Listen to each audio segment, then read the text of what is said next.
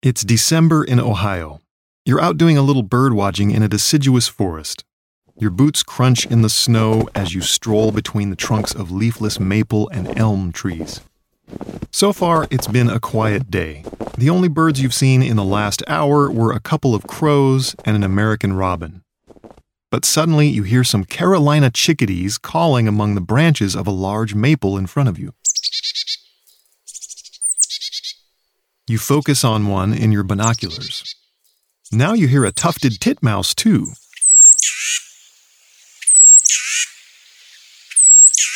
Lowering your binoculars to widen your field of view, you see that the tree is positively teeming with little birds. Besides several chickadees and a couple titmice, there's a white-breasted nuthatch scrambling around on the tree's trunk, and there's a brown creeper close by. Oh, and now there's a pair of tiny golden-crowned kinglets too. You also spot a downy woodpecker on a large branch pecking at a patch of rotten wood. What is happening? Your heart is beating fast and you've got a big, stupid grin on your face because this is such a wonderful sight. A moment ago, the white woods were silent and still. Now you're enjoying the antics of an entire flock of charming birds. You pat yourself on the back for being such a keen-eyed and excellent birder. Never mind that you didn't find the birds so much as they just showed up where you happened to be. After only a few minutes, the little beasts flit away and disappear into the winter forest. Congratulations! You have just witnessed what some call a bird wave or a bird party. An experience like this can be exhilarating. Ornithologists have a more technical name for this phenomenon. It's called a mixed species foraging flock.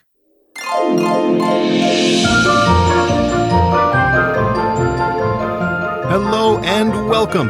This is the Science of Birds. I am your host, Ivan Phillipson. The Science of Birds podcast is a lighthearted, guided exploration of bird biology for lifelong learners. This episode is all about mixed species foraging flocks. For those of us who love birds, encountering one of these flocks can be the highlight of a walk in the forest. But really, who wouldn't want to see a bunch of cool birds of many species, all bouncing around in the same tree?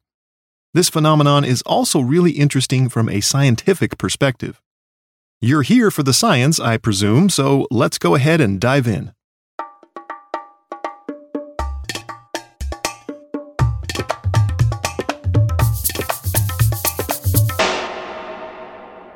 Many types of animals gather in groups. We have names for them: a herd of elephants, a school of fish, a swarm of bees, a dump of squirrels. There are countless examples. And of course, we have a flock of birds. But not all animals that hang out together do so for the same reasons. And there are different kinds of groups. They don't all have the same membership requirements. The words herd, swarm, and flock conjure images of many individuals of the same species. They look more or less the same, like someone just copied and pasted one animal over and over. When every bird in a flock is of the same species, biologists would say the flock is a monospecific group. But some flocks, like the one I described in the intro, are heterospecific. These are comprised of 2, 3, or perhaps many different species. You know, I sometimes catch myself when I use the phrase different species in that way, because that's sort of redundant. It's like saying unexpected surprise, or new innovation, or adorable kitten. I'm fairly certain that all kittens are, by definition, adorable. Similarly, a species is always different from every other species. There are advantages and disadvantages to living in solitude versus living in a group. Similarly, there are pros and cons to being a member of a monospecific versus a heterospecific group. For example, one challenge for a bird when hanging out with members of its own species is that it and all its buddies are going to compete for the same limited resources. These birds all eat the same food, seek the same habitat for shelter, and desire the same high-quality mates. Competition for these things can make life a bit stressful in a monospecific group. But at least birds don't have to fight over important things like who gets to ride shotgun on the way to the liquor store. Now, a further distinction is that not all heterospecific groups of animals are created equal. Only in some of these groups are individuals benefiting from the presence of the other species. In other words, just because you see animals of several species milling around in the same place at the same time doesn't mean their actions are coordinated for their mutual benefit. It's possible that each animal is just attracted to a resource in that place, so they all end up there. Watering holes in Africa are one example. A watering hole can be crawling with giraffes, zebras, antelopes, and many other animals. Another example is when many shorebird species are poking around on a mudflat. In these cases, the critters aren't really working together or exchanging useful information, and they aren't in those places because of social attraction. The zebra would go to the watering hole even if there were no other animals around, and the sandpiper would forage on the mudflat even if it was all by itself. Think about your backyard bird feeder. Or if you don't have a backyard bird feeder, think instead about your life choices and ask yourself where you went wrong. If you do have a feeder, you might sometimes have 3 to 10 bird species all flitting and scrambling around it at once. There's no question that you'd be looking at a heterospecific group. But is each species benefiting from the behavior of the other species? Or are they there only because they're all attracted to the same food? Usually it's the latter. The different species you're seeing aren't there because they expect to benefit from the presence of the other species. We'd call this a feeding aggregation rather than a mixed species flock. Each bird is simply there to stuff its face with your expensive birdseed. And each of them would probably love to be the only bird on the scene, having those seeds all to itself.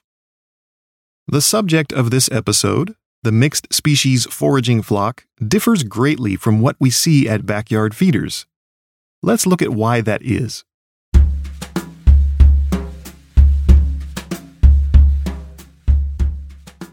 What are the characteristics of a true mixed species flock? First off, the birds in such a flock travel around together. For example, a flock with 6 bird species might land in an oak tree. They spend 10 minutes devouring as many insects and spiders as they can find, then take off as a cohesive group to find another tree. While this mixed flock is foraging, each species is usually targeting a different prey item.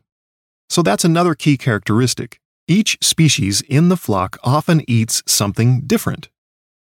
One might eat spiders, one might eat caterpillars, and one might eat insect eggs. This means there's probably less competition among individual birds than we observe in a single species flock. Mixed species flocks are almost always composed of birds that eat arthropods, that is, insects, spiders, and the like. So these birds are insectivores. We don't see this phenomenon as much with birds that eat other things, such as fruit or seeds or small vertebrates. Even when more than one species in the flock prefers the same food, they often search for prey in different microhabitats. For example, imagine a flock that lands in a large fig tree. While one species is scooching around on the tree's trunk, probing into bark crevices, another species is peering into curled-up clusters of dead leaves. A third species is meticulously gleaning bugs from green twigs. So the habitat in this example might be the canopy of a broadleaf evergreen forest, but there can be many microhabitats within the canopy, or multiple microhabitats in a single tree. While we're talking about trees, I should point out that mixed species foraging flocks are most common in forests. They don't occur as often in more open ecosystems like grasslands or wetlands. These flocks are not as large as many single-species flocks that you might be more familiar with. Mixed species flocks usually include only between 10 and 40 individuals, más o menos, but some can have more than 100 birds. And usually no single species within such a flock is represented by more than a few individual birds. So, for example, a flock might have 10 individuals from 7 species, or maybe 25 individuals from 18 species. You get the idea. Another important characteristic of mixed species flocks is that their members play one of two roles: leader or follower. One or a few species in the group will act as the leaders, and the rest will be their followers. Leader species, often called nuclear species, are the birds that initiate the formation of the flock. They sometimes attract other species intentionally by making certain calls, for example. Or, like it or not, they might attract an entourage by virtue of their raw charisma alone. Podcast hosts know all too well about this situation. Leader birds tend to be the ones flying out in front when the flock moves to a new location, so they take the initiative to dictate the movement patterns of their flock. Many unrelated species around the world fill this role, the role of nuclear or leader species. Depending on where you are in the world, the leader of a mixed flock might be a chickadee, a tanager, a babbler, or a fairy wren, to give just a few examples. As wildly diverse as these species are, they share several traits that apparently make them great leaders. First off, they tend to be noisy, chatty birds. Some call often and loudly to communicate with members of their own species. They do this whether or not they're in a mixed flock. This is the case for members of the family Paridae, such as tits and chickadees. These little buggers call to each other frequently. Here's a willow tit calling in northern Europe.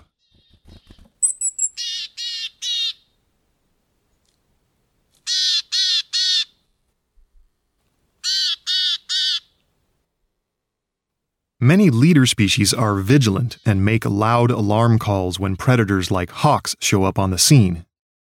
They can serve their flock by acting as sentinels, warning of danger. Drongos, birds of the family Dicruuridae, often show this behavior. Here's a black drongo calling in southern India.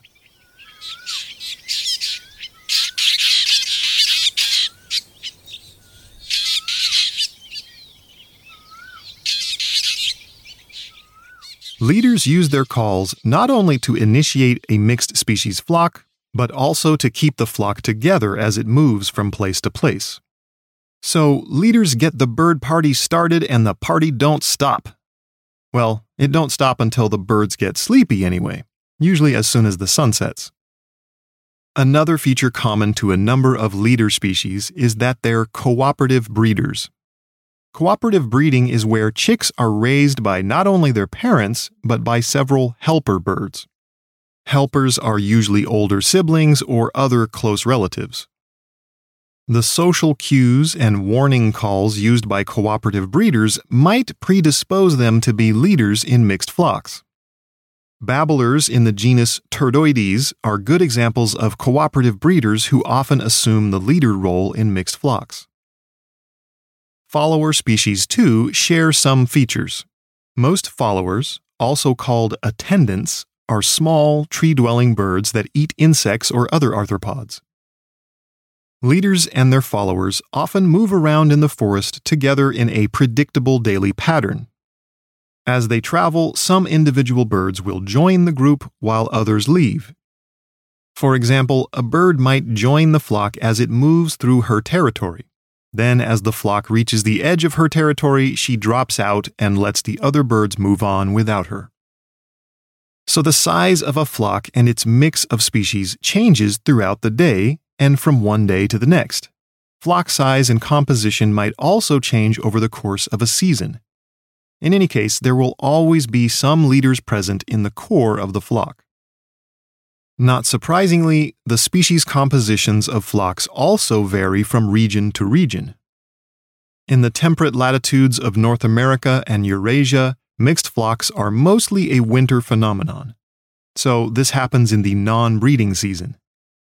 As in the little vignette I gave you in the intro, birds that flock together in these northern regions are tits and chickadees, nuthatches, tree creepers, kinglets, and woodpeckers. In North America, wood warblers from the family Parulidae also join bird parties. In the New World and Old World tropics, mixed flocks occur year-round. In the neotropics of South America, the most common participants are various cardinals, warblers, sparrows, and tanagers. Different combos of species form flocks in tropical Asia, Africa, Madagascar, and Australia. Now we have a sense of what a mixed species foraging flock is. But we can't just leave it at that, can we? As curious naturalists, our next step is to ask why. Why do so many birds all over the world band together with other species?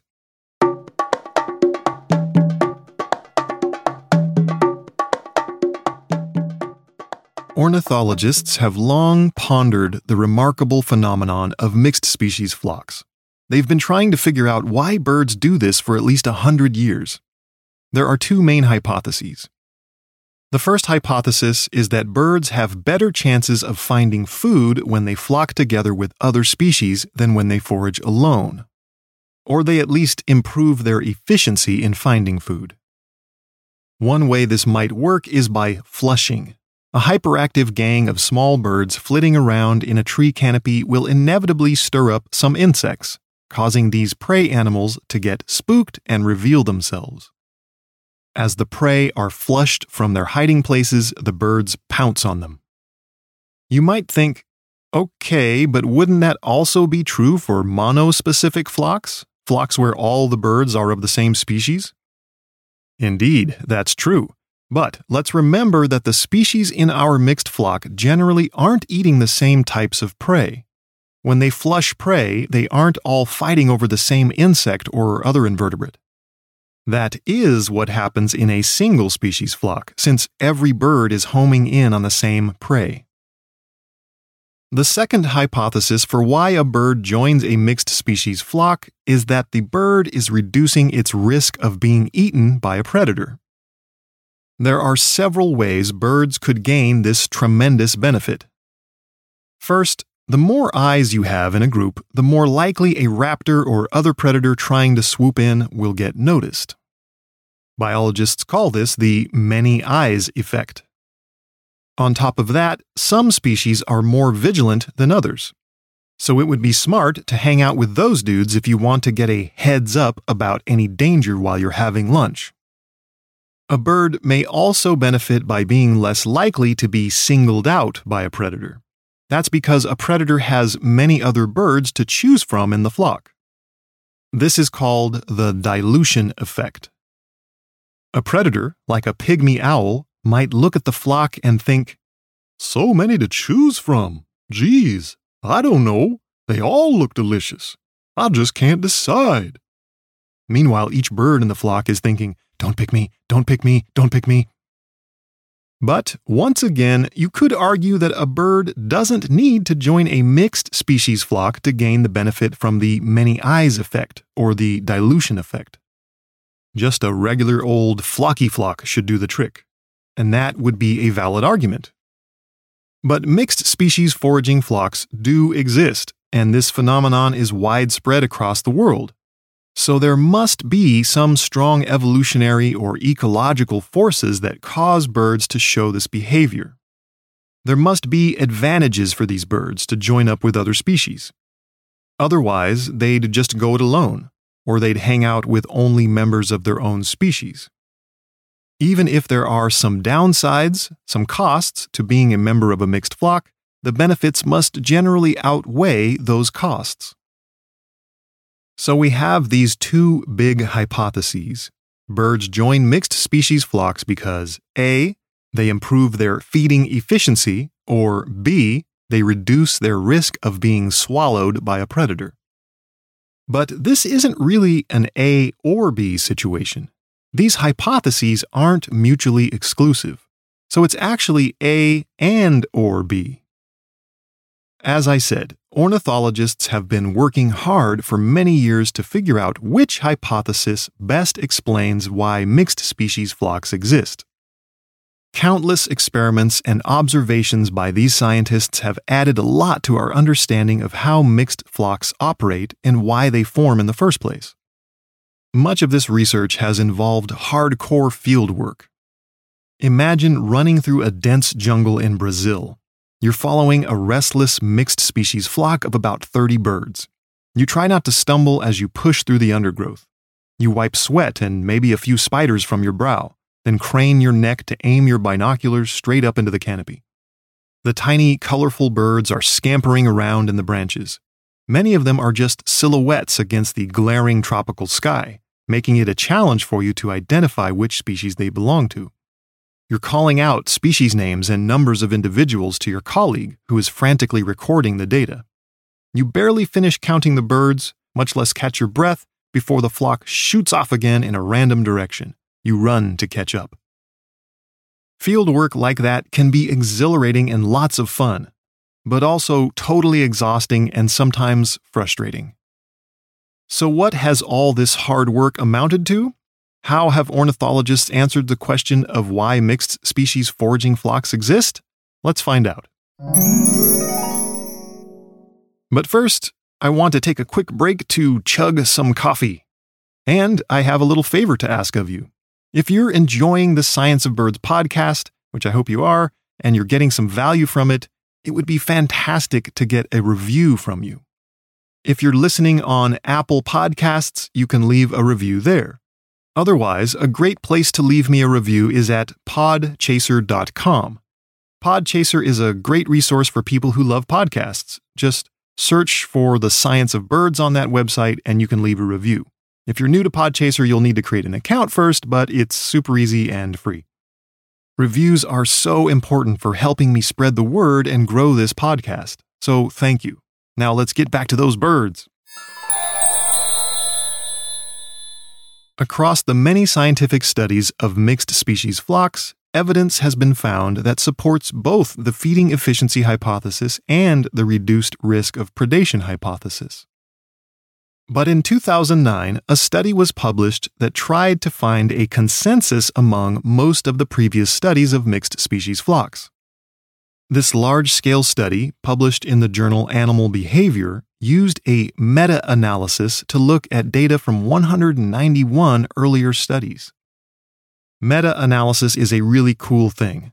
This is where data from multiple scientific studies is pooled and analyzed all at once with a special suite of statistical tools.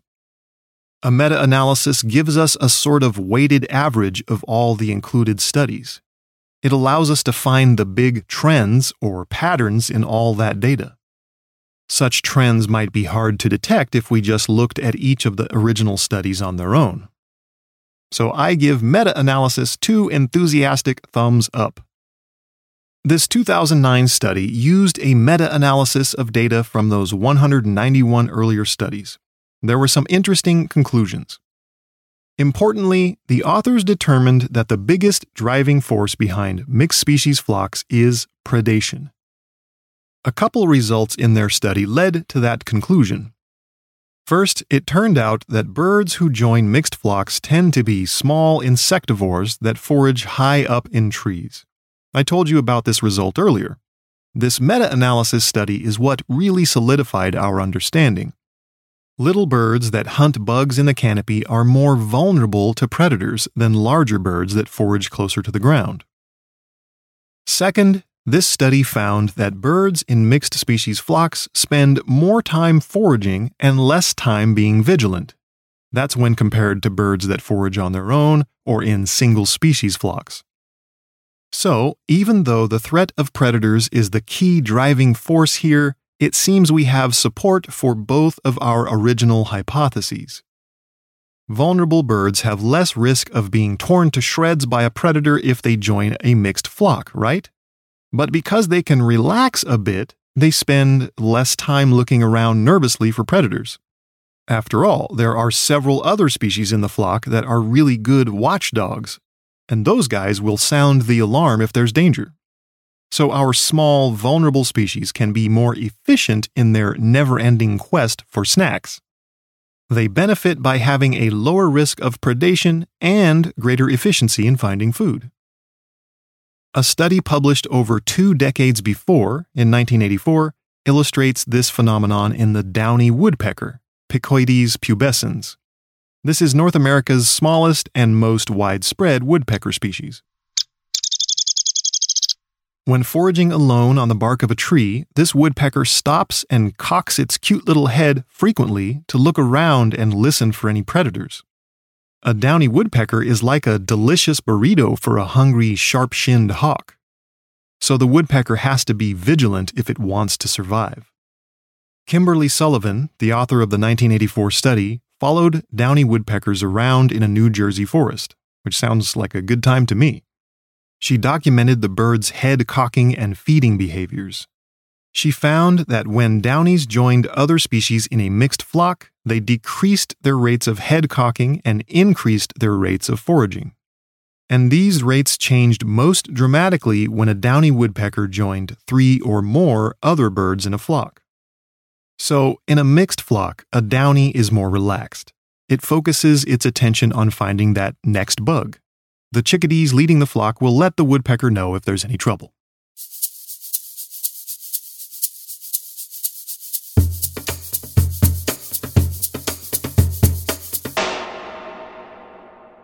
Now, this all sounds fine and dandy, but does every member of a mixed species flock gain some benefit? What about the leaders? What's in it for them? This isn't quite as clear. As I alluded to earlier, leaders may just attract followers, the way rock stars attract groupies. There doesn't have to be a benefit to the leader species for this phenomenon to exist. Maybe some leaders would rather be alone, but like a teenager with a pesky kid brother, they just can't shake their followers. That said, it seems likely that leader species do get some benefit from the flushing of insects by the flock.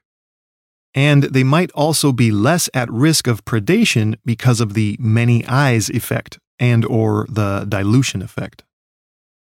As an example, consider the greater racket-tailed drongo, Dicrurus paradiseus. This glossy black bird lives in tropical forests in southern and southeastern Asia. Both males and females have a pair of long, spatula-shaped tail feathers that give the species its common name. Here's a greater racket-tailed drongo singing.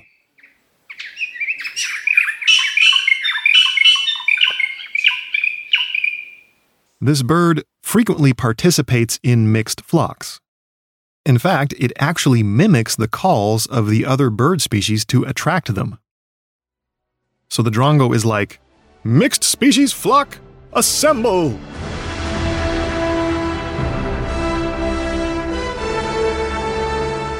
Once the gang's all together, the drongo also acts as a vigilant sentinel, sounding the alarm if it spots a predator. The greater racket-tailed drongo has been the subject of multiple studies in India, Sri Lanka, and Myanmar. At least one of these studies showed that drongos in mixed flocks do have increased rates of feeding compared to when they're on their own. They apparently benefit from the flushing of insects by the other birds. If they didn't get some benefit, why would they use mimicry to assemble a flock?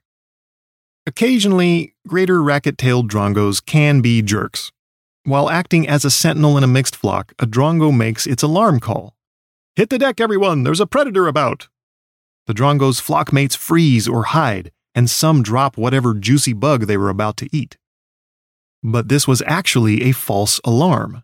There was never a predator, and the drongo knew that.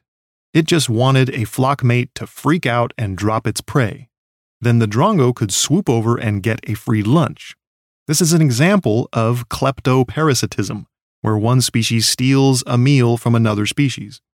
The drongo is like, "Oops, false alarm, mate. Sorry. But wait, what's this? You seem to have dropped your grasshopper. Let me just help you with that. Oh no, it fell into my mouth. Purely by accident, I assure you. So sorry." In case you didn't know, drongos have really bad Australian accents. Life in a mixed species flock is complex. Most of the birds must benefit from their association with the other species. Otherwise, mixed flocks wouldn't exist, and I wouldn't be making this podcast episode, and our lives would be far less interesting. But there are trade-offs and some costs too, like getting your lunch stolen by a low-down, no-good, kleptoparasitic drongo.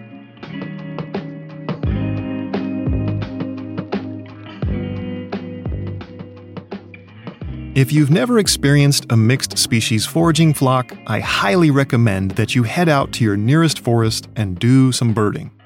Keep getting out there and don't forget your binoculars. If you live in North America, Europe, or Northern Asia, winter is the best time to look for mixed flocks. Sooner or later, one will cross your path and it will be glorious. Thanks so much for listening to this episode. If this is your first time checking out the Science of Birds podcast, I hope you'll subscribe and check out more episodes. If you have any thoughts or feelings about the show, shoot an email to ivan@scienceofbirds.com. You can see the show notes for this episode, which is number 17, on the Science of Birds website, scienceofbirds.com. This is Ivan Phillipson, and I look forward to sharing more bird learnings with you next time. Cheers.